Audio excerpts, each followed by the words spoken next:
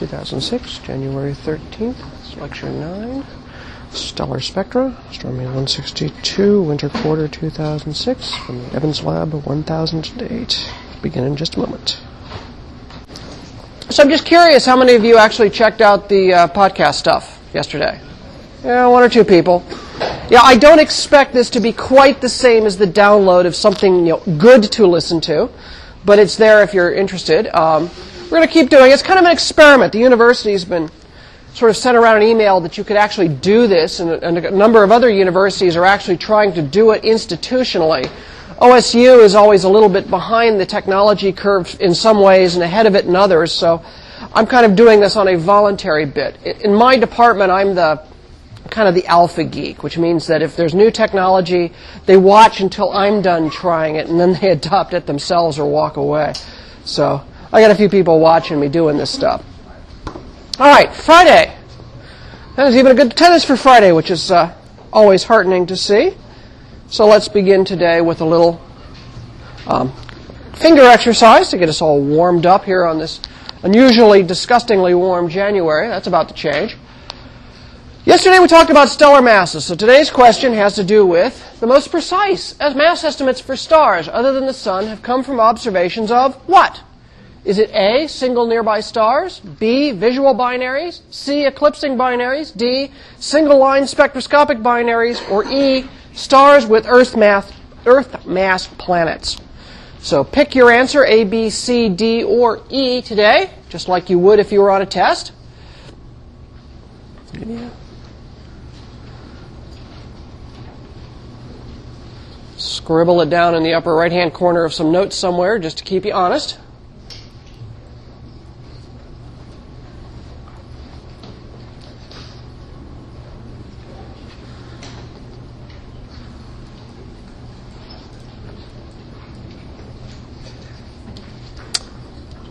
And, okay, so having gotten everyone's got an answer, I hope.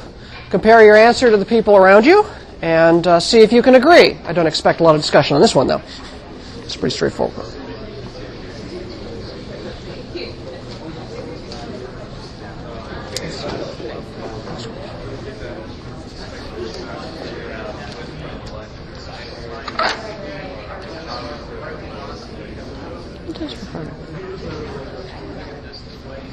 This is a long lecture.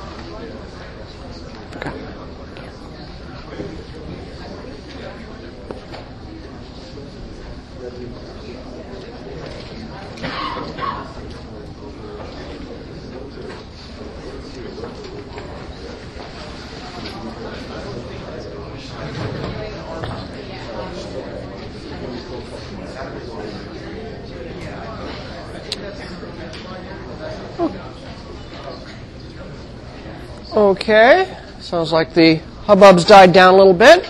And again, as the usual question, how many of you actually changed your answer as a result of discussion? A few fewer today. Okay, this one may be straightforward. How many of you said it was A, single nearby stars? B, visual binaries? C, eclipsing binaries? D, single-line spectroscopic binaries? And E, stars with Earth mass planets? The answer is the other button. C.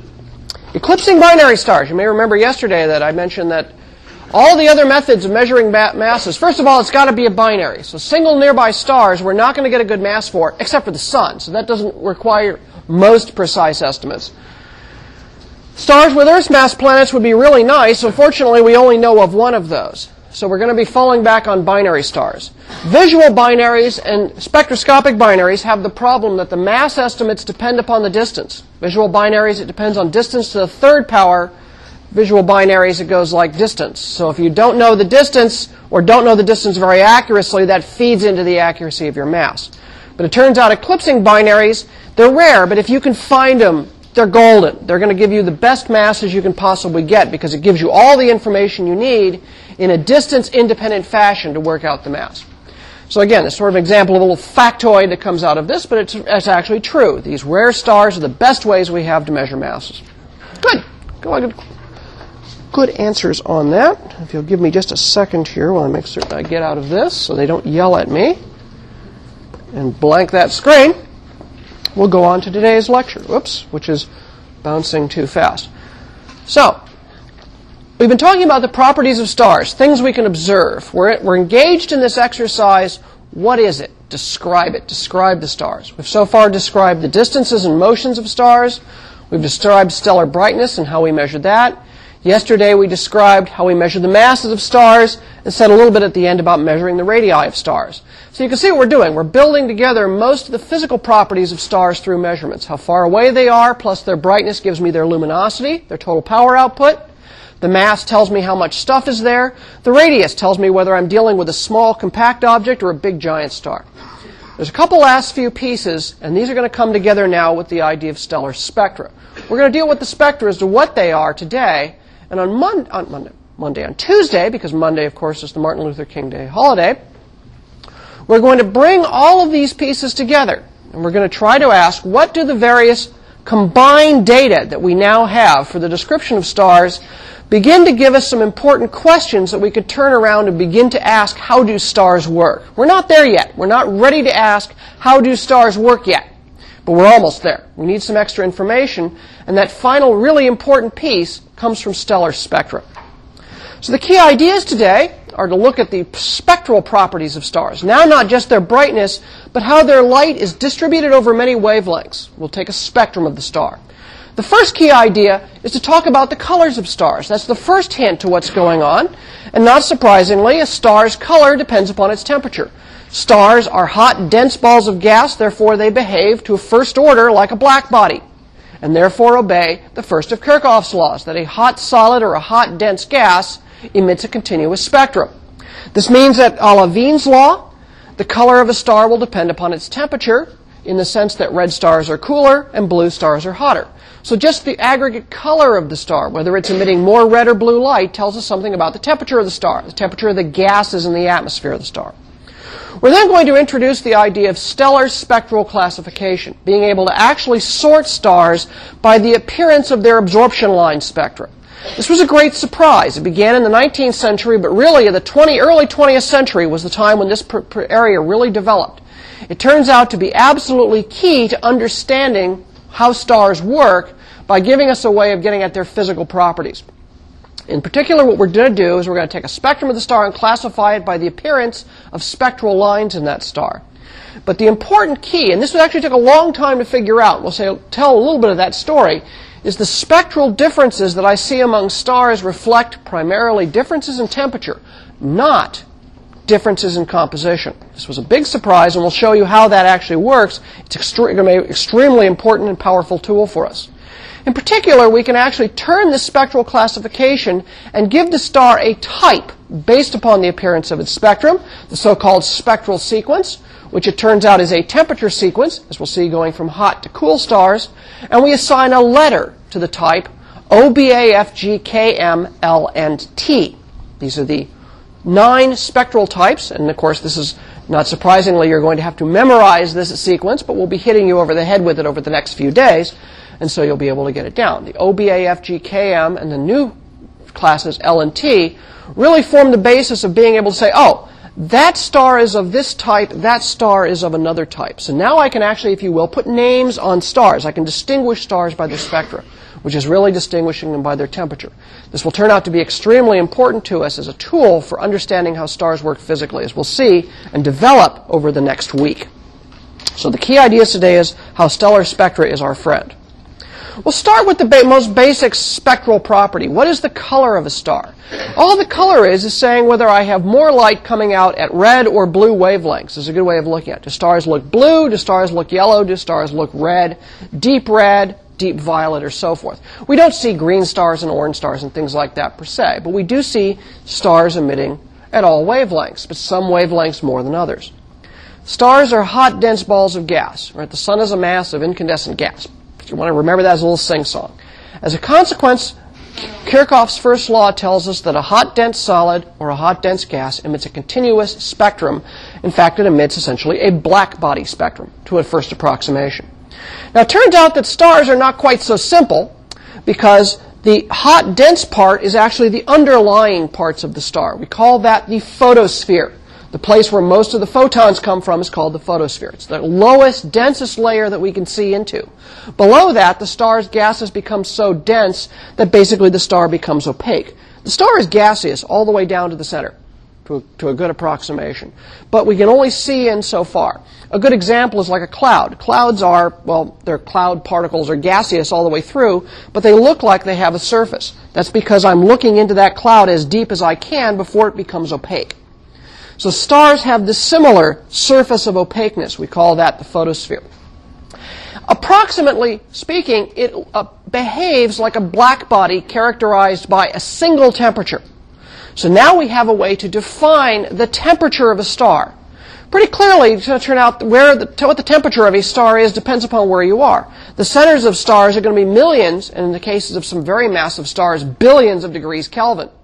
But we don't see into the interior. We only see that last hot sort of last layer on the outside, just like we see the outside of clouds, not all the way to the inside. And it's the temperature of that layer that I'm going to define as the star's temperature.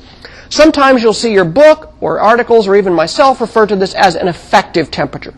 So don't think of it as the temperature throughout the star, like body temperature in a person.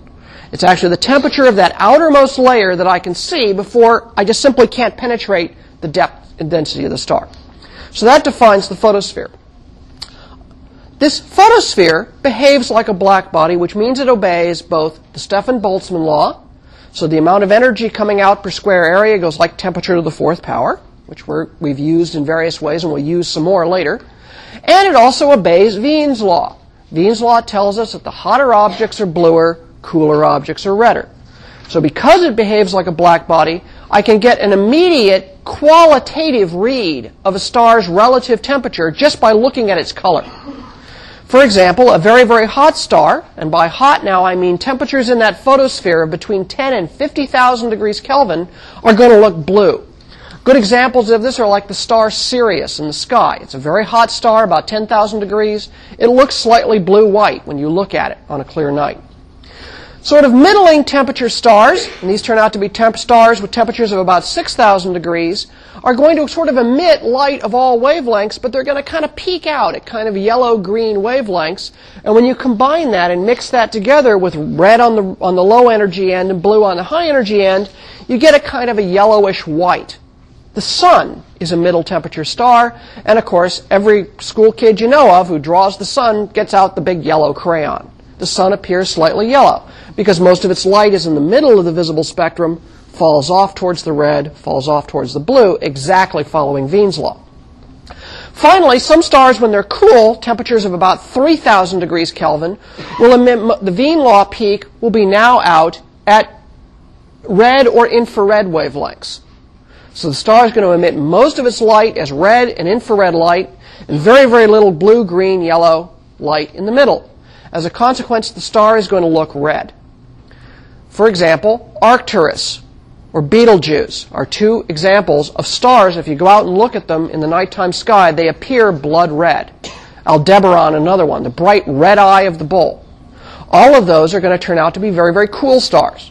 So just by looking at the color, does it emit a lot of blue light, a lot of red light, or kind of in the middle and yellowish, gives me a qualitative estimate. Oh, blue stars are all hot, red stars are all cool, yellow stars are just kind of in the middle.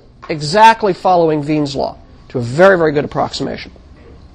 So that's just the color. I'm just looking at the broad wash of blue versus middle versus red. But there's a lot more to the story.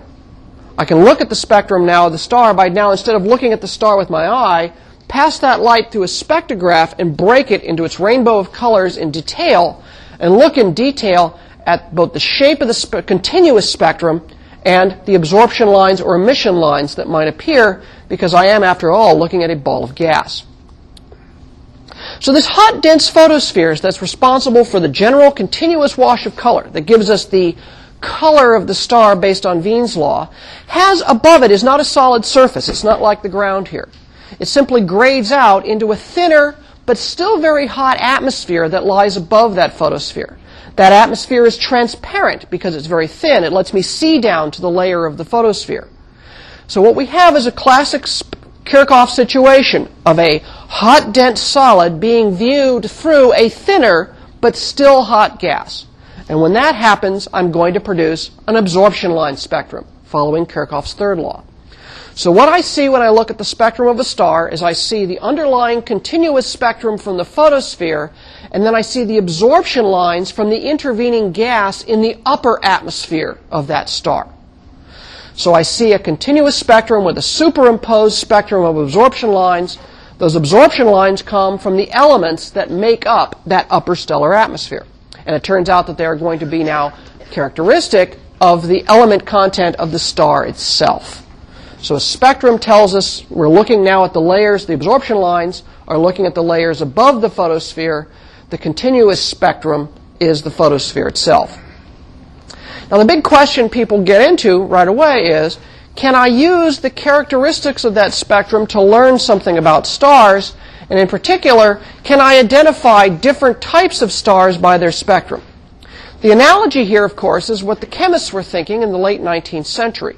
They could take various compounds and by making a flame spectrum and looking at the emission lines that came off that flame spectrum, distinguish different compounds into different chemical types. And what people thought was, oh, this is a way of chemically typing stars. I can find calcium stars and hydrogen stars or whatever. Or maybe type A stars and type B stars and type C stars that all share common spectral properties that just distinguish them in some way. So the question is, can the spectrum tell me something else about the star that gives me a handle on its description? And that's really a lot of what this lecture is about, is what the spectra tell us about stars. Here's what a spectrum of a star looks like. Now I've chosen, in fact, this is the bright star Vega. So this is the brightest star in the sky. It's in the summer sky. It's a very good example of what's called a very hot star, about 10,000 degrees Kelvin. What I've shown here is a classic photographic line spectrum. That's how you can see the word absorption line. You can see these dark lines. You see there's more light. This is the blue side and red side. I haven't colorized this. So blue is short wavelengths, red is long wavelengths. This is pretty much as the eye can see, is this visible range from a little bit under 4,000 angstroms wavelength up to a little over 6,000. So this is deep blue, yellow, and kind of red colors in here. All Roy G. Biv spreads across here. Now, you can see that it's brighter at blue wavelengths and fainter at red wavelengths. So you see this general hump shape, and there's a peak here in the spectrum. Now, Wien's law would have predicted for a spectrum of a black body of 10,000 degrees that should continue and peak out around here. It's not peaking at 3,000. There's a big divot taken out of the spectrum here. That divot is due to absorption from hydrogen in the atmosphere of the star. And we see a series of dark absorption lines. These are the lines of hydrogen. This is the line for the absorption from the 2 to 3 level, 2 to 4, 2 to 5, 2 to 6, and all crowding up. And photons here are capable of stripping that electron completely off hydrogen. And so I see superimposed on what should have been a simple, unbroken rainbow wash of color is it's broken up by lots of hydrogen lines. Now I've just emphasized the hydrogen lines. There's clearly a lot more going on. This line here, for example, is a line of sodium. There's little lines of iron in here. There's all kinds of other weak lines. But what really just stands out in this spectrum are these very, very deep, dark lines of hydrogen. You can see them very clearly. So we're going to show spectra of different kinds. The traditional way is the old photographic spectrum, where you see a bright wash of color and literally see dark lines. Or we're going to see the so-called spectral scan, where what I plot is the strength of the light as a function of wavelength, always plotted as blue on the left, red on the right. I'm always going to stick to that convention when I plot such a thing. And this allows me to show dips here are places of darkness. So example of two different ways of expressing the spectrum. And here's what a spectrum of a real star looks like. This is the star Vega in the summer sky. Now the classification of stars began very early on. It began in the 1860s by eye, before the use of photography in astronomy. The person who really first got the ball rolling, people had looked at stars with simple spectrographs attached to telescopes before, but it was a Jesuit priest by the name of Angelo Secchi, working from the rooftop observatory of a church in Rome, who actually decided to build himself a small prism spectrograph and observe with his eye the spectra of 4,000 bright stars. It's a really heroic piece of work. He found that as he looked at the spectra with his eye and he classified them sort of mentally, he saw that the stars basically divided themselves up into 4 basic groups, where the spectra all looked very similar to each other. He called them type Roman numeral 1, Roman numeral 2, and so forth. Now, Secchi did not understand physically what was going on. There was no atomic theory. The practice of spectroscopy in the chemistry lab was only just getting rolling. But it was pretty clear that stars really sorted themselves by spectra. There was something different about appearance of strong lines or weak lines. Big fat lines and red stars, blue stars with virtually no lines at all. So it was a very simple classification. It was very qualitative at this stage. But it got the ball rolling. I always think he's kind of a hero, because you can think about how hard it is to do a photographic spectrum and analyze it after the fact. Imagine memorizing thousands of stars in your head. It was really quite an amazing achievement. But, you know, there's just no substitute for a picture sometimes. So the real advance, when spectroscopy really got rolling, was when a photography was applied to the problem. And you actually could record the spectrum and look at it at your leisure rather than trying to see it with the human eye, which just is not a good recording device.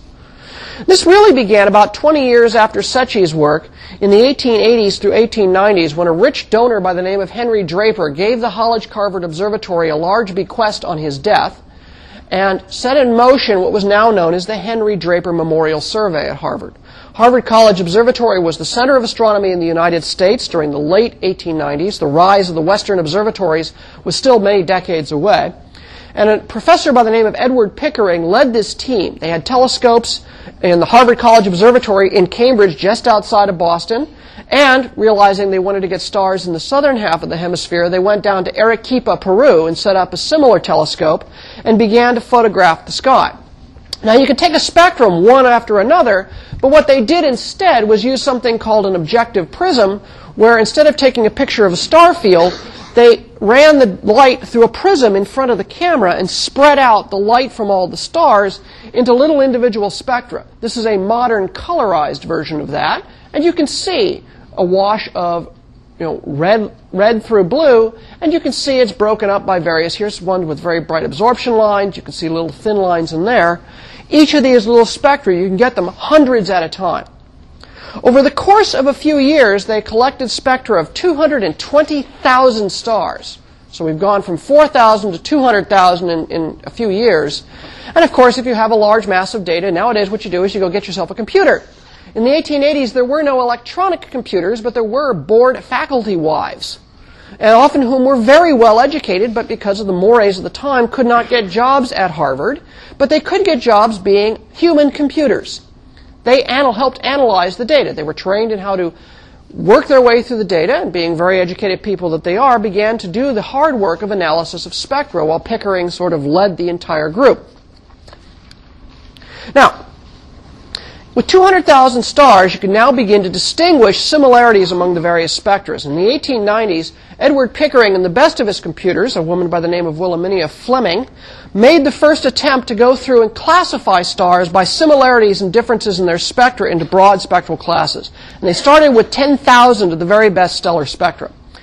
What they noticed was those bright hydrogen lines, the deep dark hydrogen absorption lines that show up in that spectrum I showed you earlier, turn out to be very distinctive. And so they decided to key on those hydrogen lines, because they knew what they were, and decided to sort stars not by just sort of general gestalt appearance, which is what Secchi did, but by the relative strengths of the hydrogen lines. So let's pick out stars that have very, very strong hydrogen lines, middling strong hydrogen lines, and then weak or absent hydrogen lines, and find divisions.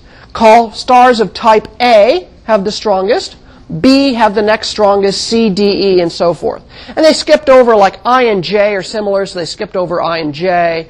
And they stopped up around P. P was reserved for peculiar. So they sorted the stars from A through P, actually A through Q, P, Q, R, something like that, M, N, O. They stopped at O. A through O, P was reserved for peculiar, meaning it didn't look like anything else. and just sorted them on the basis of hydrogen line strength. Hydrogen strongest to the A stars, the very weakest and completely absent was type O, and so on and so forth through the scales. So that's where they started. They started with hydrogen. And then they looked at the system and saw that the other absorption lines, there's iron lines and helium lines and sodium lines and things like that, there was no sequence. They were just all over the place. Some stars with really strong hydrogen and really strong lines of other elements, and not. Sometimes you'd see very, very weak hydrogen, and the calcium lines would be really strong, but other stars, they'd be really just as weak hydrogen, but there's no calcium. So they started out thinking the primary guiding pattern was hydrogen, but the other lines didn't fall into place. So it really was a problem. It really bothered them for a while. Well, here's the principal players. This is Edward Pickering and Wilhelmina Fleming, and the Harvard College computers in the computer room circa about 1900. The other Harvard professors were actually somewhat appalled that Pickering was actually hiring women to do the scientific work and referred to this group pejoratively as Pickering's harem. They were, however, I should point out this picture, is in this picture are three of the most important astronomers of the early 20th century. And it's not Edward Pickering. It is Wilhelmina Fleming. This woman over here, Antonia Mori, actually discovered a type of pulsating variable star that is the key to discovering cosmic distances. This is Fleming here, and then right here, this woman is Annie Jump Cannon. Fleming is in the back here. So these three astronomers in the group are actually three of the most important astronomers of the early 20th century, because their work, even though none of them had advanced degrees nor were faculty on Harvard, were keys to opening the doors to astrophysics. The real hero of this particular story is one of the Harvard computers named Annie Jump Cannon, who in 1901 was working on the problem of stellar spectra with Pickering and Fleming, and noticed that the simple sorting by hydrogen lines was not the right way to go. She had a very good mind for matching patterns and saw that there were large-scale patterns that rolled through the different spectra. Even though thousands were laid out in front of her, she could see that there really was a sequence, a very specific sequence of growing and shrinking line strengths, not just of hydrogen, but of all the other lines in the spectrum. What she did was she found that this artificial ordering, A, B, C, D, and E, that Pickering and Fleming had started out with was wrong. It wasn't the right thing, because the temperatures were all over the place and reordered by hottest stars to coolest stars. Many of the subclasses that they found were turning out to be redundant. They weren't necessary. And so she took this very complicated system and simplified it a great deal. In fact, she boiled it down to 7 classes. Now, you still kept the letters of the Pickering-Harvard system, which was strength of hydrogen, but now they got reshuffled into order of temperature to the 7 primary classes, O, B, A, F, G, K, and M. The hot O-type stars, the coolest M stars, and these are the A stars with the strongest hydrogen lines.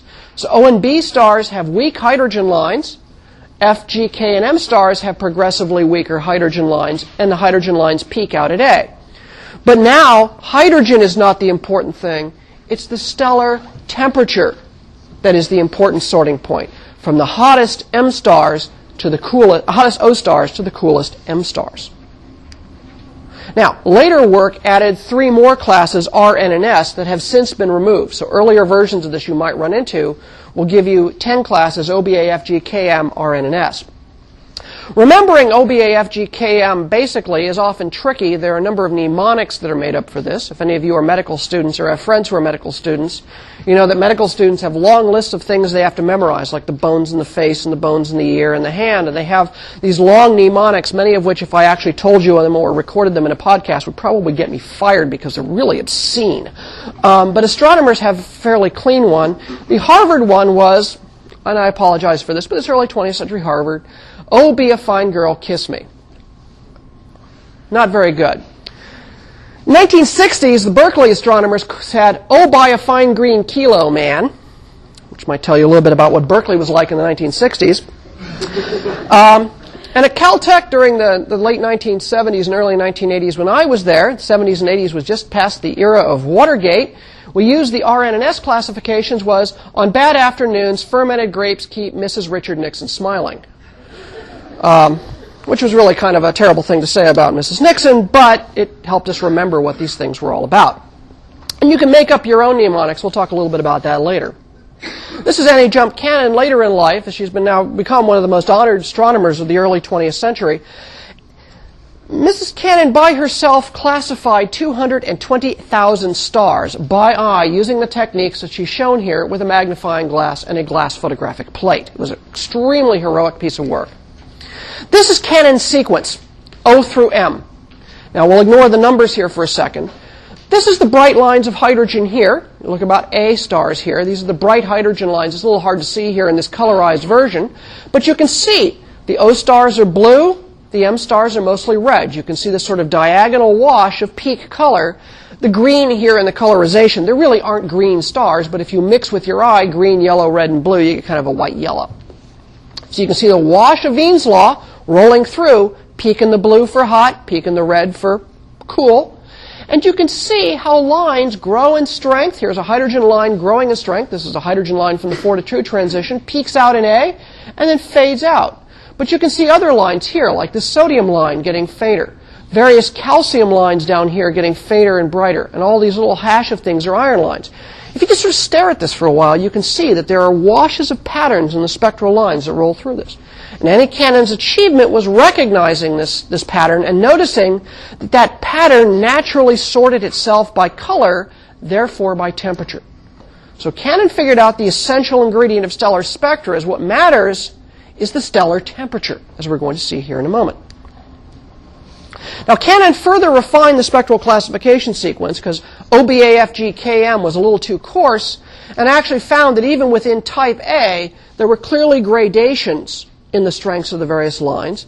And so since the basic letter classes were already there, she subdivided it by a number. So she'll start out with A0 is the hottest A star, followed by A1, all the way up through A9 is the coolest A star.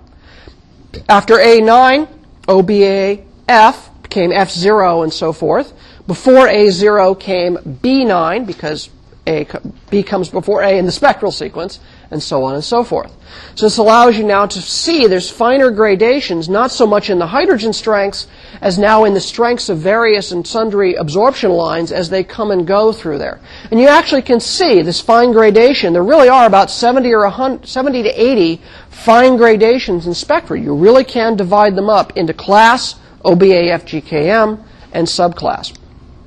Now, in between the years of 1911 and 1924, she classified 220,000 stars.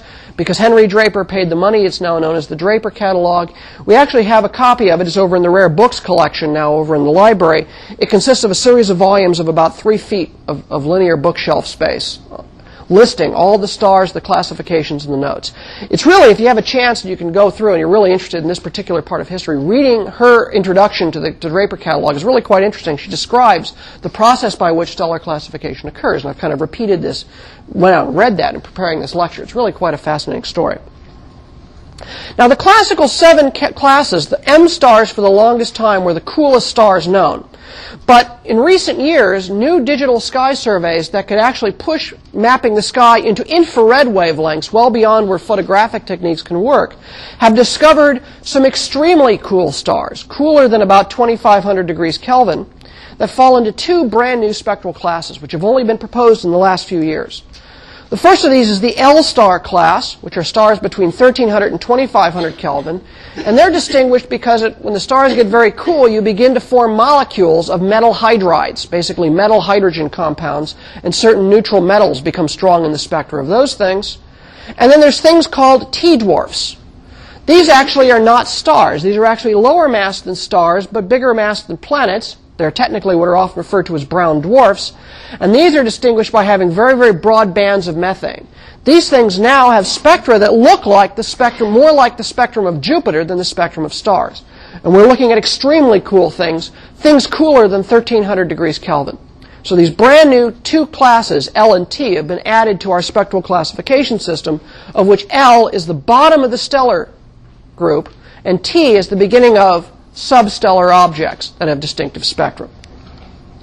Now, understanding how these spectra work fell to another of the Harvard people, but this time an honest-to-God Harvard graduate student. Harvard finally got over things in the 1920s, actually started admitting women to the graduate program, And one of the most brilliant students they had in this group was Cecilia Payne-Gaposchkin, whose 1925 PhD dissertation is still a classic in the field.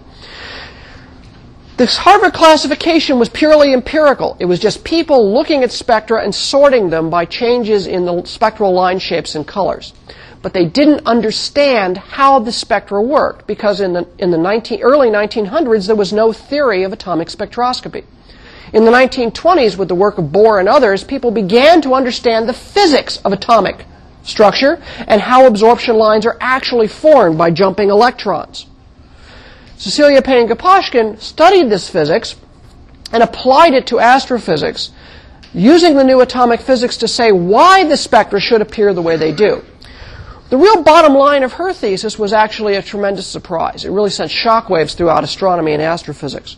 All the differences of spectra people thought were due to differences in composition. Some stars had strong calcium lines because they had more calcium.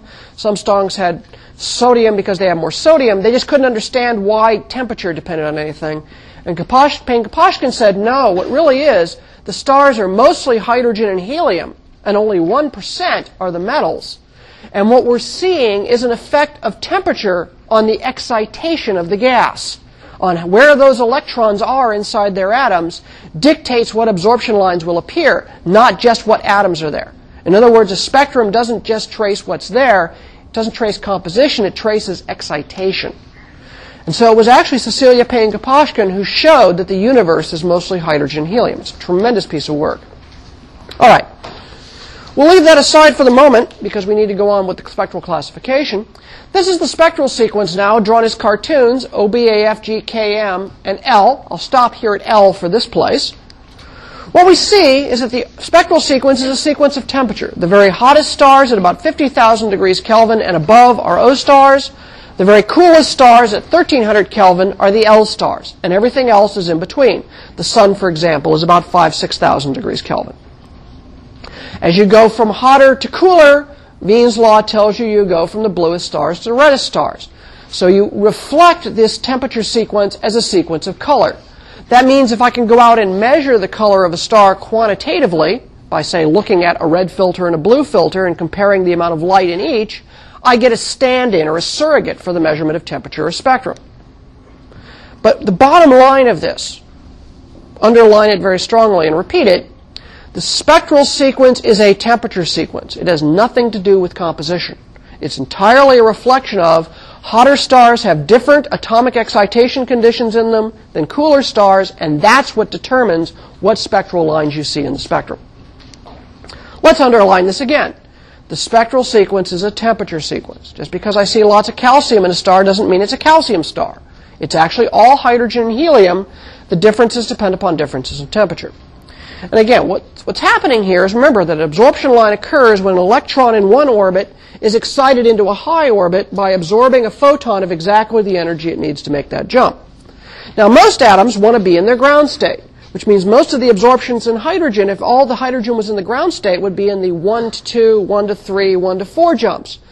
Those are all in the ultraviolet. You wouldn't see those from the ground. You wouldn't see those in a photograph of a star's spectrum. So why is it in a 10,000 degree star I see 2 to 3, 2 to 4, 2 to 5 transitions? What's that electron doing up in the 2 level?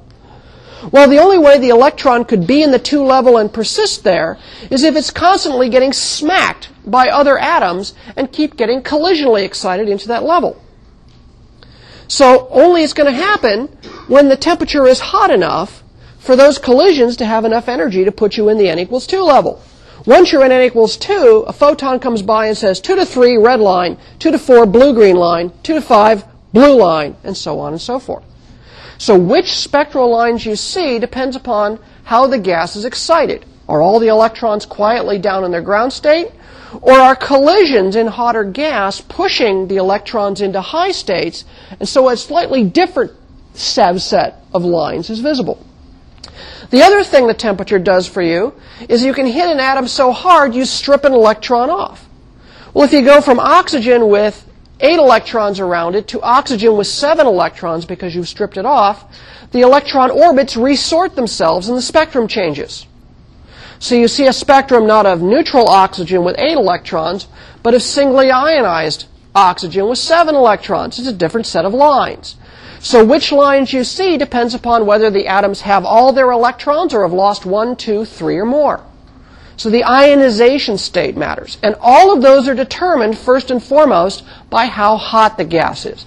That was Cecilia Payne-Gaposchkin's real key insight into this. So the implications are as follows.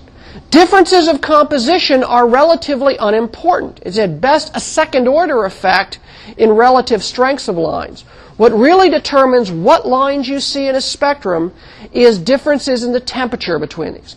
I'm kind of belaboring the point a bit, but it's very important to get across. Because people think that, remember, we talked about spectrum tells you composition. It turns out learning composition is hard. We first have to determine the temperature, which tells us what line should be there, and only then can we begin to ask the second-order question about composition. So, again, the example is hydrogen lines. Now, how do we understand the spectral sequence? Hydrogen, the visible hydrogen lines come from the excited n equals 2 state. In B stars have temperatures between about 11,000 and 30,000 degrees Kelvin. Gas at this temperature is so energetic that when one hydrogen smacks another, it's more likely to kick the electron off the atom entirely rather than exciting it. So what happens? As the star gets hotter, less and less of the hydrogen has an electron. If you ain't got an electron, you ain't making a spectral line. And a hydrogen without its electron is just a proton. It can't absorb any light. So what happens as the star gets hotter and hotter, the hydrogen lines get weaker and weaker because less and less of the hydrogen can make absorption lines. The hydrogen is just protons at that point. At A stars, it's kind of a Goldilocks thing. B stars are too hot. A stars are just right. It's just right to have a lot of the electrons up in that n equals 2 level, so those absorptions, 2 to 3, 2 to 4, 2 to 5, that produce the visible light hydrogen lines are perfect. They can just beautifully make all the absorption lines really, really strong. Lots of the hydrogens in the n equals 2 state. By the time I get up to G stars, stars like the sun, now those collisions are still going on, but the temperature's lower. The temperature's lower, the energy of the gas is lower proportionally. And so, yes, a hydrogen's smacking into another hydrogen, but there's not enough energy in that collision for the electron to make it up into the n equals 2 level. It can only go up halfway. Well, I can't stand between the steps. So either you get all the energy you need to make the jump from the collision or you don't. Every now and then you get a real fast particle, atom collision, and you will make the jump, but less and less often. So now, in the cooler stars, there's plenty of hydrogen with its electrons. It's more than happy to make absorption lines, but very few of those electrons are in that n equals 2 sweet spot, and so the visible light hydrogen lines are very, very weak. If, on the other hand, I go into the ultraviolet, I will see the ultraviolet lines, which arise out of the ground state, very, very strong. But I can't observe that from the ground. I have to go into space, so the visible light lines are weak. So B stars, the hydrogen lines are weak because the star is too hot. G stars, the hydrogen lines are weak because the star is too cool. A stars, the lines are strongest because the temperature is just right for excitation of hydrogen. And in fact, if I draw on this diagram here, here's O through M, spectral type, and strengths of the various lines, temperature for reference across the top, different elements have different sweet spots in temperature for excitation. Hydrogen's the green line. It has a sweet spot around 10,000 Kelvin, weaker at cool end, weaker at the hot end. Helium, with one electron stripped off, its sweet spot is in the O stars. Helium, with all of its electrons, its sweet spot's in B stars. Stars like the sun, the sweet spot's iron lines with one electron, iron 2. Calcium gets sweet up here in K. In really cool stars, I start getting molecules like titanium oxide. So different elements and different molecule combinations have different sweet spots in temperature. And as you can see, they get strong and then they get weak, and that's what gives you the patterning of absorption lines through the system. And that's why K stars have really strong calcium lines and really weak hydrogen, but a star like the sun has middling weak hydrogen and middling weak calcium, but an F star or an A star has super weak calcium but very strong hydrogen, and so forth. It's a very distinctive pattern guided entirely by temperature. Now, the modern synthesis of the system, taking on from the Harvard classification, is to add the so-called luminosity classification. Now, we're going to repeat this again on Tuesday, so I'm not going to dwell on it too long today. Basically, what they found is that there's also stars of different luminosity, whether they're superluminous or very, very intrinsically faint, have an impact on the spectrum, and they assign a Roman numeral class. Now, I'm going to repeat these on Monday, so I'm just going to flash this at you today. How the luminosity classification works is as follows. Absorption lines are pressure sensitive. They depend upon whether the gas is really tightly packed together or really spread out. Lines get very, very broad as the pressure increases. So if you get two lines really close together, the bouncing of those things together broadens the lines out. As you let the pressure off the atmosphere, the lines bounce together less and the lines become narrower.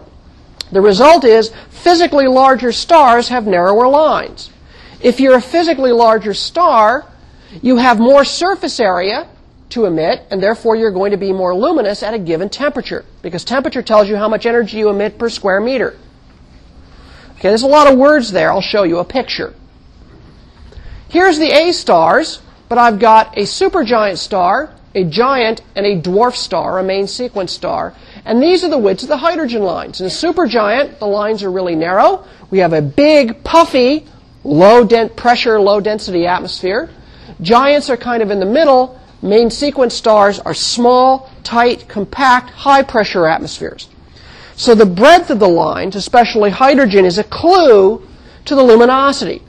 Big, fat, puffy, superluminous supergiants have super narrow lines. Small, compact, dwarf main sequence stars have very, very broad lines because the pressure is really high. But they all have exactly the same temperature because they're all A5. So there is a second-order distinction telling you something about the luminosity. So this gives us a spectral classification of stars. G-Sun is a G2 5-star. It's a G2 dwarf, a high-pressure atmosphere. Winter sky, Betelgeuse, the bright red star in the constellation of Orion, is a cool supergiant star. Rigel is a hot supergiant. It's the blue-looking star in Orion. Sirius is an A dwarf. It's a high-pressure 10,000 Kelvin star. And Aldebaran, bright red star in the sky, is a red giant. It's actually intermediate between a supergiant and a dwarf. So we can classify these all together. We learn something about the stars just from looking at their spectrum combined with other information. So why is this so important? Well, the reason is, I hope I've illustrated in today's lecture, is a spectral classification gives us a way to estimate, to a first approximation, important physical characteristics of the stars by looking at their spectral features. It's going to turn out to be an exceedingly powerful tool for beginning to understand the physics of stars. And we're going to begin to now put all the pieces together. We've got all the descriptions. We need to put them all together, and on Tuesday we'll do that and see the important questions that stellar structure is going to answer.